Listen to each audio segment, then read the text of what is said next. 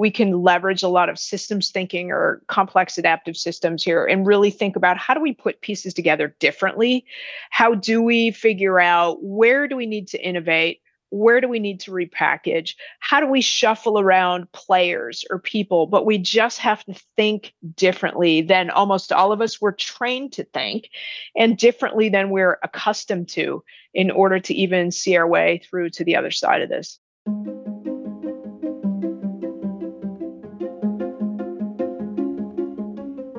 Hello and welcome to The Handoff, a podcast about the most critical topics in nursing. My guest today, and our last for this season, is Dr. Bonnie Klipper. Bonnie, a nurse futurist and thought leader, a former chief nurse executive, a fellow at the American Academy of Nursing, startup coach, consultant, faculty member at multiple schools of nursing, and chief clinical officer at WAMBI, including much, much more. Bonnie is a dear friend and a repeat visitor who came on the show last season to chat with me about the future of nursing in a conversation that got pretty spirited at times, but seemed to resonate with many of you. That last episode was also the most downloaded episode ever. Today, she's back to talk specifically about the skill set, attitude, competencies, and other aspects that nurse leaders need to survive in a post-COVID or emerging from COVID or triple-demic world based on her experience consulting and working with a variety of hospitals around the country. Bonnie is a great friend and someone whose opinion and expertise I trust immensely, and I hope you will enjoy this episode as much as I did. Bonnie, welcome back for another amazing conversation about all things leadership. It is absolutely my pleasure, Dan. We had so much fun last time. We got a really good turnout and feedback. We had people emailing us and LinkedIning us about the provocative conversation about, the future of healthcare and nursing and what's broken in it. And I think, one of the follow-up things that we want to talk about today is there's all this talk about leading into the future and the paradigm shift in nursing and the fractures in the fault line that have been cracked. And now, we can't go backwards, but there hasn't been a whole lot of tangible talk about the contemporary healthcare leader. So I want to dig into that with you. But before we go into that, I would just love to hear what you're up to lately. Dude, it's crazy. I'm doing a bunch of work on virtual nursing. It is a bright spot for us right now in nursing, and it seems like the word is out. So lots of organizations are beginning to either identify or evaluate technology or start to put together an inpatient virtual nurse program. It's been exciting as heck. And I think that really is where we're going to be headed here very, very quickly en masse. So I have been doing a ton of work on that, and I love it. That's great. Yeah, that was something that at a previous organization was a cornerstone of our new care models was how do you provide virtual support in any service line inside or outside the hospital. And I do think it's time because we can't hire enough. Hiring more staff is not the short-term solution. So how do we augment teams with technology and virtual care? I think that's going to be the immediate path forward. Yeah, I think so. I think that the only way we can accommodate for workforce shortages, workforce challenges is going to be to supplement and leverage technology. So it's absolutely where we're going. Whether or not we want to is a different question. Right. Yeah, that's right. I keep getting pushback, and it goes back to that sort of contemporary healthcare leader. Like, what is that skill set or mindset about? But, I do hear a lot of pushback. Well, we have to touch patients and, what are we going to do when your family member's in there and they have to talk to a camera and not a person? And, what are some of the things that you're seeing nurse leaders balance as they think about, virtualizing nursing services, but also maintaining that human connection? Well, I don't think it's a matter of high touch or high tech. I think it's going to be both of them. And I think as leaders, this is an opportunity for us not to only learn about technology, but be involved more in the design and development. And that's the space that I think it's probably hardest for us to get into. It is one of those paradigm shifts. I mean, nursing through the ages has been a in-person event up until recently when we were forced to have to go virtual, or even if it wasn't virtual, not be able to go into the room as much or as often as we wanted to because of COVID or, name the infectious disease that's rotating through the world at the moment. And, that challenges a lot of those assumptions of what nursing is and what the theorists that we kind of back onto describe nursing as. So it does take, I think, a different skill set to think about how do you provide the same nursing care in a completely new modality. Right. Well, and remember, this model requires the boots on the ground nurses that are really the drivers of care, and the virtual nurses are really going to be helping by being eyes and ears and also helping with the coordination and the direction of the care. I think the value in the virtual care model is much to do around safety. And when I say that, I mean safety for the nurse in the practice environment and safety for the patient. So I think that's really what's changing, is that we're going to be able to do the things that we can't do currently. Yeah, and I think it's that superpower, right? Because care is too complex. I mean, I think that's one of the things is you can't memorize it all. You don't have access to all the information on how to treat different things. And because of the workload and the acuity of all these patients, no one person can manage 4 or 5 patients like they used to. And so there has to be some sort of superpower that augments this work. Otherwise, it's not a safe environment. Well, and you say 4 and 5 like that's the norm. We're seeing 4, 5, 6, 7, 8.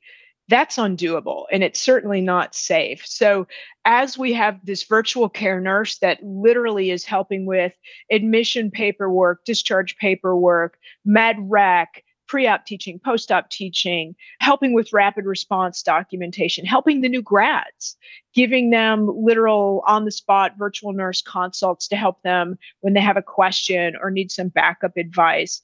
It's providing some of that abnormal lab value notification, some of those things that we just literally aren't doing well because there isn't enough time or there aren't workflows that support it.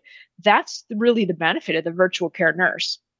So one of those contemporary competencies is the embracing of new ways to deliver nursing care enabled by technology. And I know you and I both have traveled the world talking about that as, for years now, and finally it's right in front of us. But I think the other piece to that is sort of goes on to the workforce. So, we know that we're losing nurses hand over fist from all different generations, but specifically as the baby boomers sort of age out of being able to provide direct patient care just because of physical demands and the work that's required to do it. Virtual nursing provides a way to retain a workforce. And one of our organizations, we saw that nurses would leave the bedside and go to be in these virtual roles and still add their brain trust to the organization and not just lose it like many organizations are doing. Absolutely. I think, Dan, this is really going to allow us to bring nurses back that have retired or left because the workload was extremely demanding, physically demanding. In many cases, even nurses that have, been injured in the past or have back injuries now, they may really be the ones that help us to stand up these virtual nursing command centers, right? Because we're using evidence-based practice. We're developing protocols, processes, practice guidelines that are all appropriate to how we as nurses think and practice. So this is what we do. The only thing that's different is sort of the modality, right? How we deliver it. Yeah. And so, on that vein of turnover, obviously, we talked about virtual nursing as one way to retain nurses into the system. But what else are you seeing out there beyond the virtual stuff? Like, how is nurse turnover as you work with these organizations? Are they still really struggling, or has there been some stabilization of the workforce in cases? I would like to tell you there has been stabilization. I am not sure that's sustained. So over the summer and the fall months, I did get a sense the organizations that I'm in, it felt as though they were taking a little bit of a sigh of relief, if you will, because staffing has sort of stabilized. Now that we're heading back into deep fall, into winter, what I'm hearing is that there are shortages again because they're starting to see some of those flu patients, some of those older pneumonia patients. And, the capacity issues are starting to really feel it, right? They're starting to burst at the seams a little bit. And there's not a deep bench. So, in lieu of that, technology is really going to be one of the ways to support that. The other thing that I think we're going to have to figure out how to deal with is really getting good at treating patients in the appropriate setting, whether it be at home or in the hospital, but figuring out where's the best place. Because clearly there aren't enough beds to just pop everybody into the hospital. Yeah, agreed. It's that new settings of care, again, back into the sort of technology enabled or virtual space as well. How do you get nurses into places where they should have been all the time, but just haven't? And then, are you hearing from nurses, nurse leaders, are they still leaving because of burnout and staffing issues, or is there another driver at the moment? I mean, with the country sort of on the verge of recession and sort of labor markets being a little awkward at the moment across the world, are the drivers that drove nurses out post or immediately post COVID still some of the ones that you're seeing? I don't know that the drivers have changed significantly. I think certainly what has simmered down quite a bit is kind of that immediate acute COVID world. However, what is still in place are some of the issues that have plagued us forever in nursing, but were exacerbated by COVID. And that's stuff like the bullying, the incivility, the workplace culture. And I think we've all seen a horrible ratcheting up of violence in the workplace. So I had a conversation with a young nurse in an organization just about 6 weeks ago, kind of asking, how are you doing? How is everything here? How do you feel in the profession? You've been in it for 2 years. How does that feel to you? And super bright, happy, energetic young nurse. And she just said, look, I like what I'm doing right now. I don't think I'm going to stay in it for long because I don't really make enough money to feel on a regular basis that I'm doing a crummy job. I can't get everything done. And then some days I'm just plain old scared about the patients or the families that are up here. So I think that's what we have to figure out how to deal with is looking at what are the options we have to ensure that our staff really feel safe in their workplace, not tolerating poor behavior of staff and employees, and certainly not of patients either. And I think the more we can curate a good team to work together and a safe workplace, I think that has the potential to help us out. So I want to dive into the safety piece in a minute, but what other support pieces do nurses want? I mean, I was in a conversation recently with an organization. They were brainstorming some of the ways that they wanted to support nurses. And they were like, oh, let's give them back massages during their lunch, or let's create a room for them to go meditate. And, what if we did pizza parties? And it seemed like the same old stuff again and again. And I was sort of in my snarky mode. And I was like, you're going to back massage at lunch. They don't even get lunch. They don't even get a chance to take a pee break. Like, where are these bonuses of like Google type of workplace perks going to come into play when the nurses literally don't sit down all day? What are some of those support pieces that you're hearing nurses do want and that might be feasible for healthcare leaders to consider? Yeah, if we only had the answer to that, right? Right. I mean, I think that there are some things that kind of come to mind. So there still are organizations that charge employees for parking. That's crazy to me, right? I hate to be the bubble burster here, but if you're charging your employees for parking, that's just not a good idea. You can go somewhere else tomorrow, make more money. Oh, and by the way, probably not pay for parking, which means you just made even more money. I'm paying you the privilege to show up to work. So when I'm late, it's because the gate was down and Or there weren't enough spots, right? right. I mean, like that seems silly. Years ago, I will tell you that I did have a focus group conversation around would it make a difference if nurses or healthcare workers, providers, people that work in hospitals, clinics, in places that have access to things like cafeterias, would it make a difference to them if their food, their meals were free, as they are, or maybe past tense, maybe as they were in tech, right? I have a kid, he's worked in tech, and literally they had breakfast, lunch, and dinner. It was catered every day, all kinds of, coffee bar, ice cream bar, everything. It was free. And he said you could tell the new people because they took advantage of it and ate lots and went down and got, several coffee drinks or several ice cream things.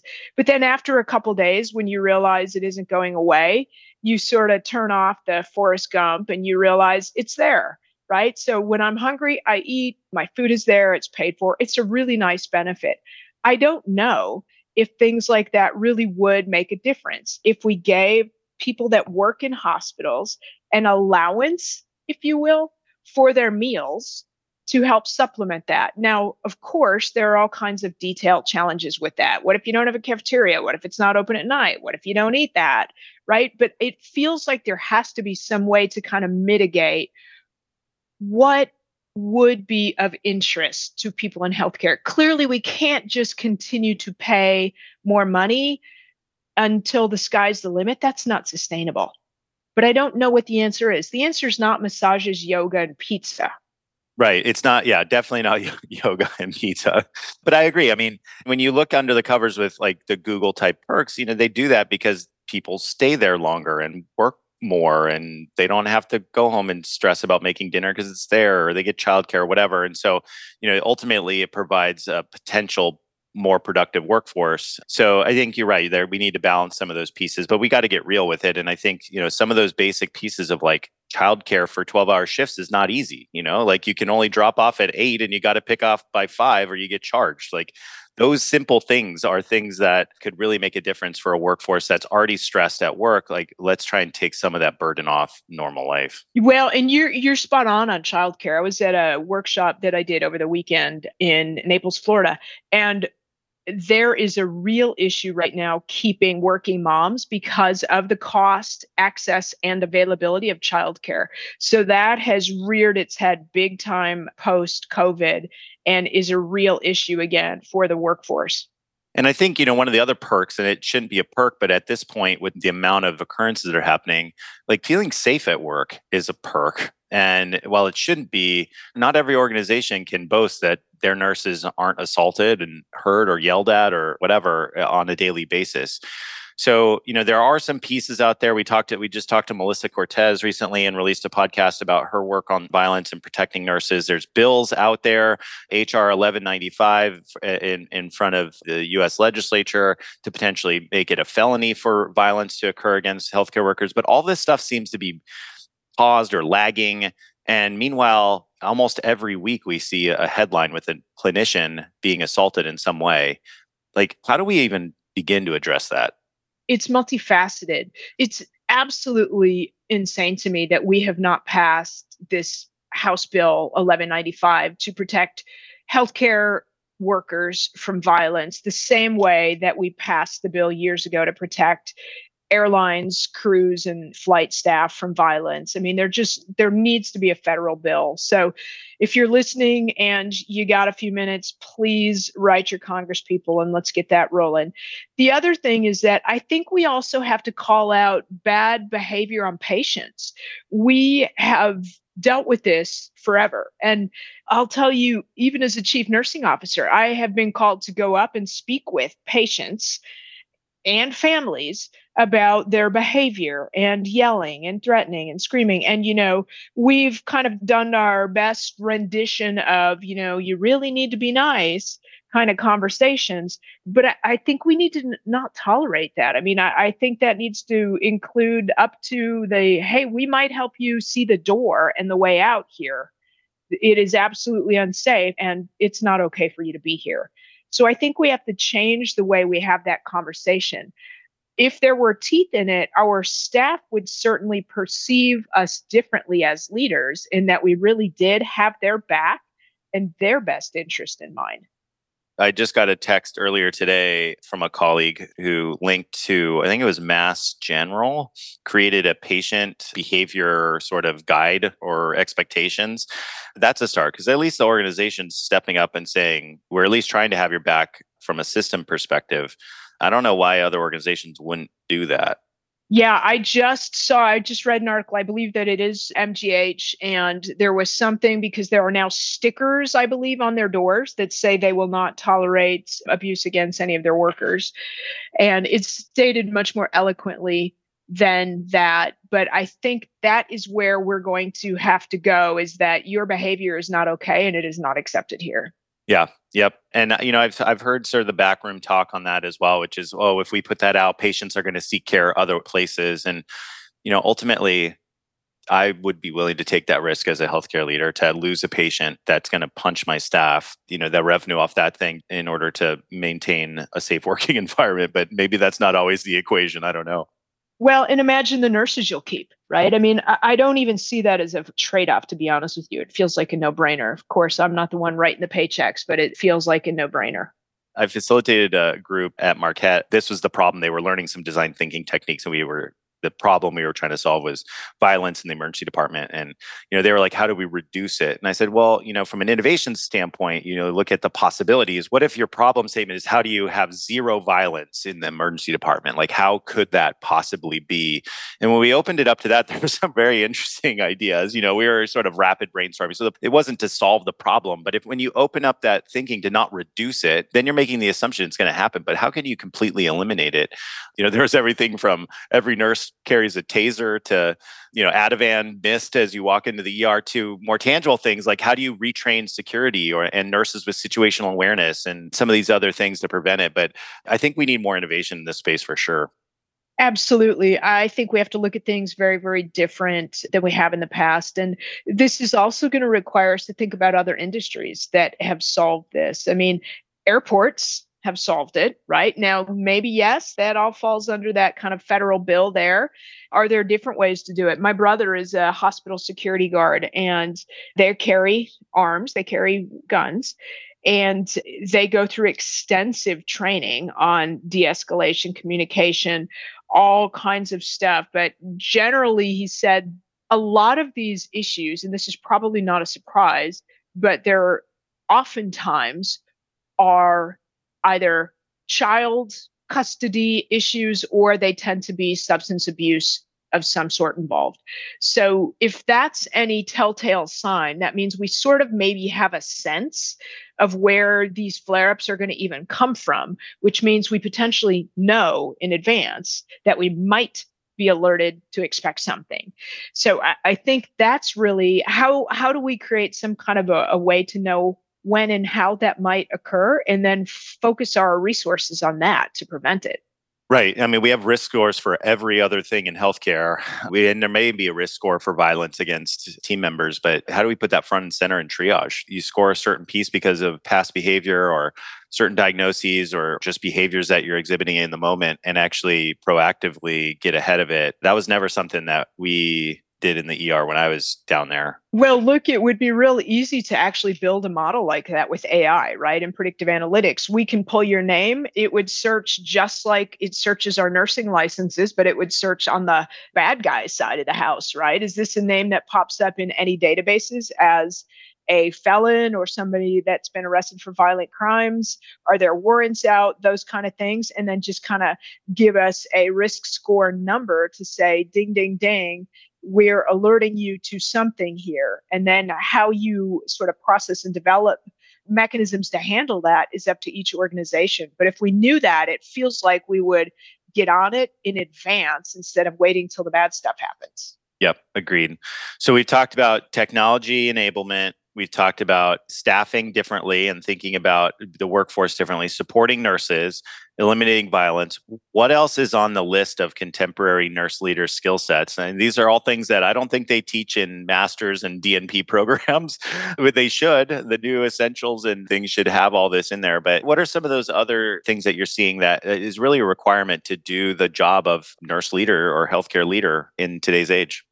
Yeah, you know what? Here's one of the things that's made my radar screen lately, and that is you and I spend a lot of time in LinkedIn, and it's kind of our go-to platform to really influence outcomes in a positive way. I see lots and lots and lots of nurse leaders, CNEs, system level, organizational level, directors, people that do not have a good profile in LinkedIn, which means it's difficult to get a sense of who they are and what they do. And why that's important is that the world likes to get a little bit of a heads up in terms of walking into any kind of a conversation, call, presentation, conference, whatever it might be. So as your organization is hiring people, it's not uncommon to have a lot of this kind of behind the scenes, what I'm going to say, intel gathering and sort of lightweight research, right? It would be great to see who the CNO of an organization is and what he or she has done. Be great to see the director that you might be working for and the work that he or she has done. I think that there's a good way to represent yourself as a professional, as a leader in LinkedIn. I do think it's a really healthy presence to have out there. It doesn't mean you have to spend as much time as you and I, but just to have a presence out there, then at least we can give nurses that are looking for jobs, leaders that are looking for new roles, at least give them a little sense of who we are as people. Yeah, agreed. And I think every single system level or C-suite nursing leadership position has an obligation to advance the profession. And if you do that, we want to hear about it. And so you got to get it out there. I think the days of, you can work in your city or your little geographic area and just do work there is still impactful, but like we need to learn from each other and see what's going on. And there's so many great platforms out there. It is really interesting about the brands and the engagement online that our fellows have.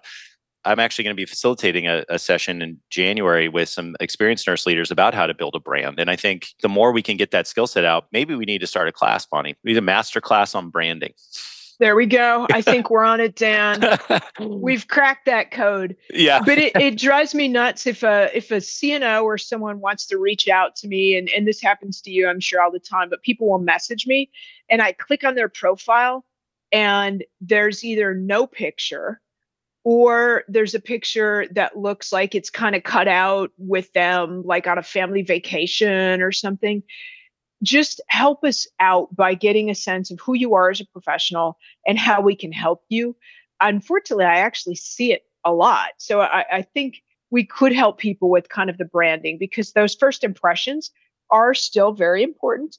And even though the world has gotten bigger, in many ways, it's gotten way smaller.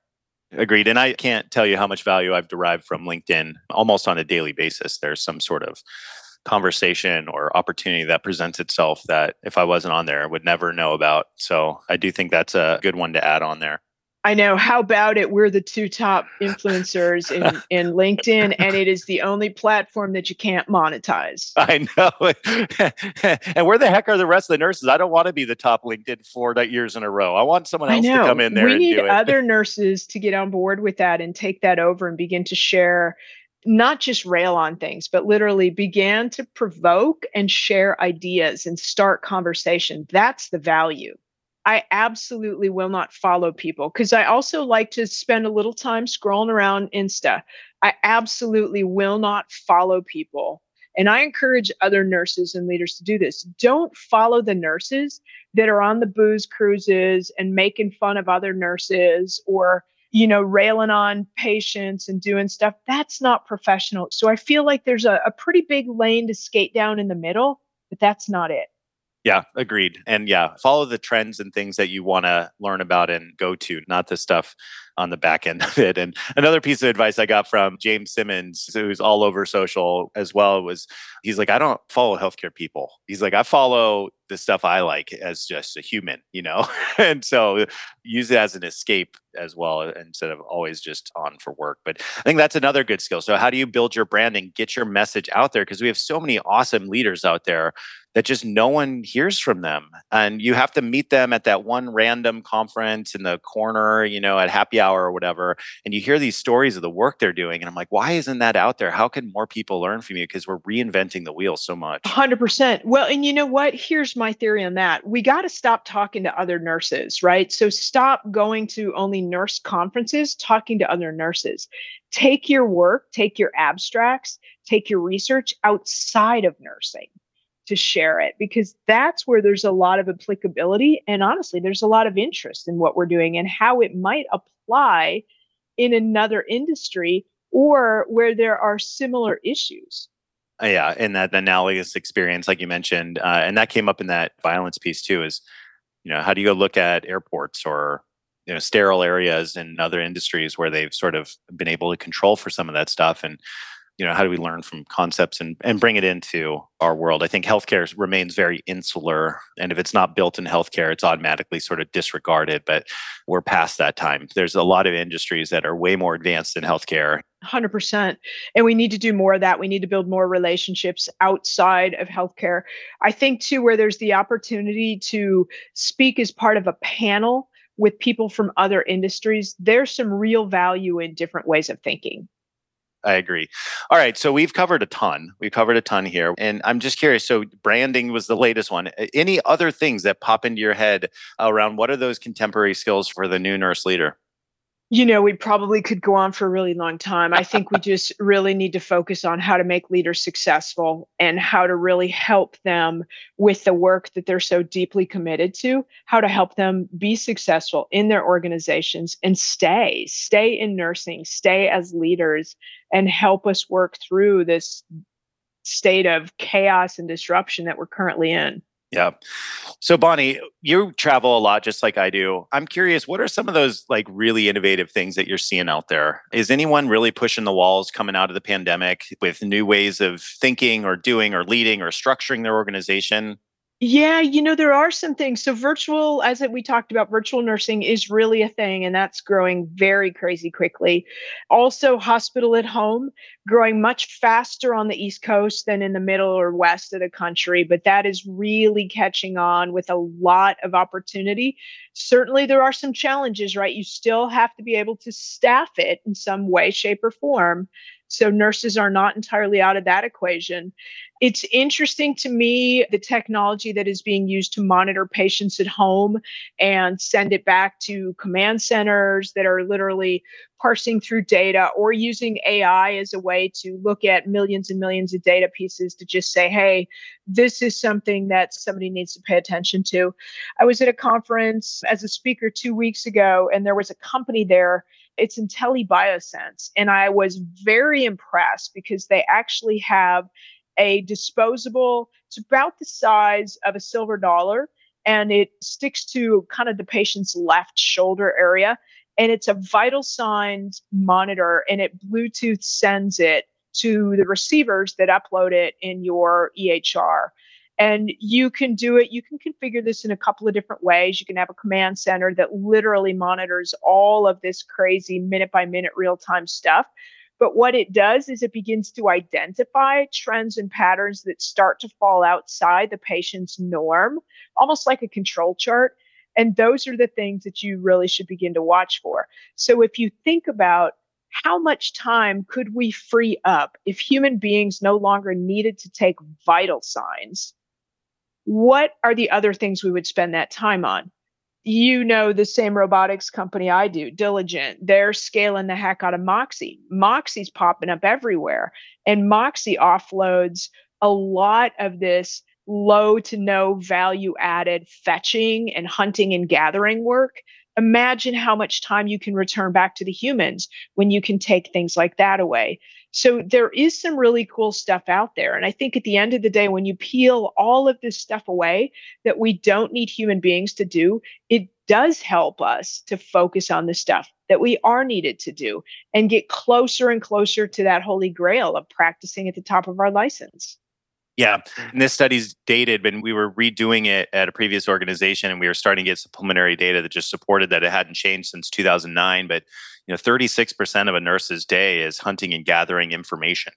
And, out of a 12-hour shift, that's 4 hours, 3 or 4 hours. So it just wasted non-value added task time that we need to fix. And you're not going to eliminate a nurse by making them more efficient. So you can't do that FTE business case, but you're going to make it so that they can do better patient care, intervene, chart, get a break, do all the things that we just talked about today, and actually have a sustainable workforce. And it's not that hard to stop people from running around screaming for help when you have the technology and tools to be able to enable that much better now.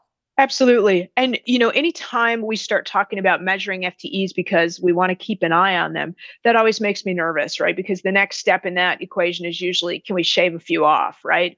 Nowadays, we really should be looking at adding more FTEs, but they are probably less costly labor people that we should add, right? We need more hands to help us, but they don't need to be the expensive hands. We just have to figure out how to put these care models together in such a way to do that. Yep.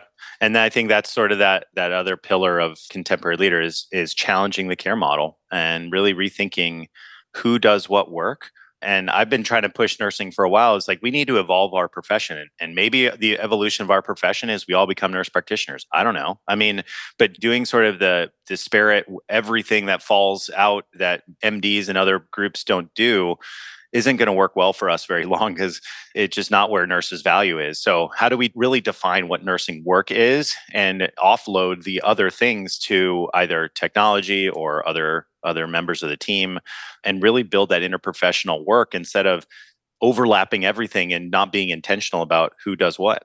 Absolutely. And also, I would say we can leverage a lot of systems thinking or complex adaptive systems here and really think about, how do we put pieces together differently? How do we figure out, where do we need to innovate? Where do we need to repackage? How do we shuffle around players or people? But we just have to think differently than almost all of us were trained to think, and differently than we're accustomed to, in order to even see our way through to the other side of this. Yeah. That is probably the epitome of the theme for today, which is we got to think differently to get out of this. And I just finished writing a draft of a paper called Nursing's Paradigm Shifting Moment, and we can't go backwards. The world is shifting. The work of healthcare is different, and we can't rely on old solutions to solve those problems. So, Bonnie, it's been awesome to have you on again. We went through a lot of different things around what healthcare needs and what healthcare leaders need to have in their tool belt in order to be successful. But what would you like to hand off? What's that one nugget you want to hand off to our audience? Leaders really need to think about being flexible, nimble, and agile. Perfect. Those are 3 skill set buckets that are a requirement in today's world. Bonnie, thanks so much for being on. We're both out there on LinkedIn all over the place, but where else can people find you? That's honestly the best place. And if you message me from there, happy to jump offline and have a conversation. That's the safest way to catch me, though. Awesome. Thanks, Bonnie, so much for being on the show. Let's keep pushing this industry forward, because it sure as hell needs it. It sure does. Thanks, Dan. Thank you so much for tuning into this season of The Handoff. We'll be back with a new season in early 2022. And I've got some news. I'll be turning over the hosting duties to Danny Bowie, Trusted Health's new Vice President of Clinical Innovation. It's been an awesome ride over the past few years, with 6 seasons, nearly 100 episodes, thousands and thousands and thousands of downloads, feedback, comments, all from listeners like you. We appreciate you. I appreciate you. And I'm excited to see how this podcast evolves over time. When it started, I wasn't sure that I wanted to do a podcast. And now, after all the seasons and all the amazing guests and conversations, I would have never traded it for anything else. Who knows? I may very well be back as a guest on a future episode. And in the meantime, the best place to find me is on LinkedIn or drnursedan.com. Happy holidays to you all. This is Dr. Nurse Dan signing off from The Handoff. One last time.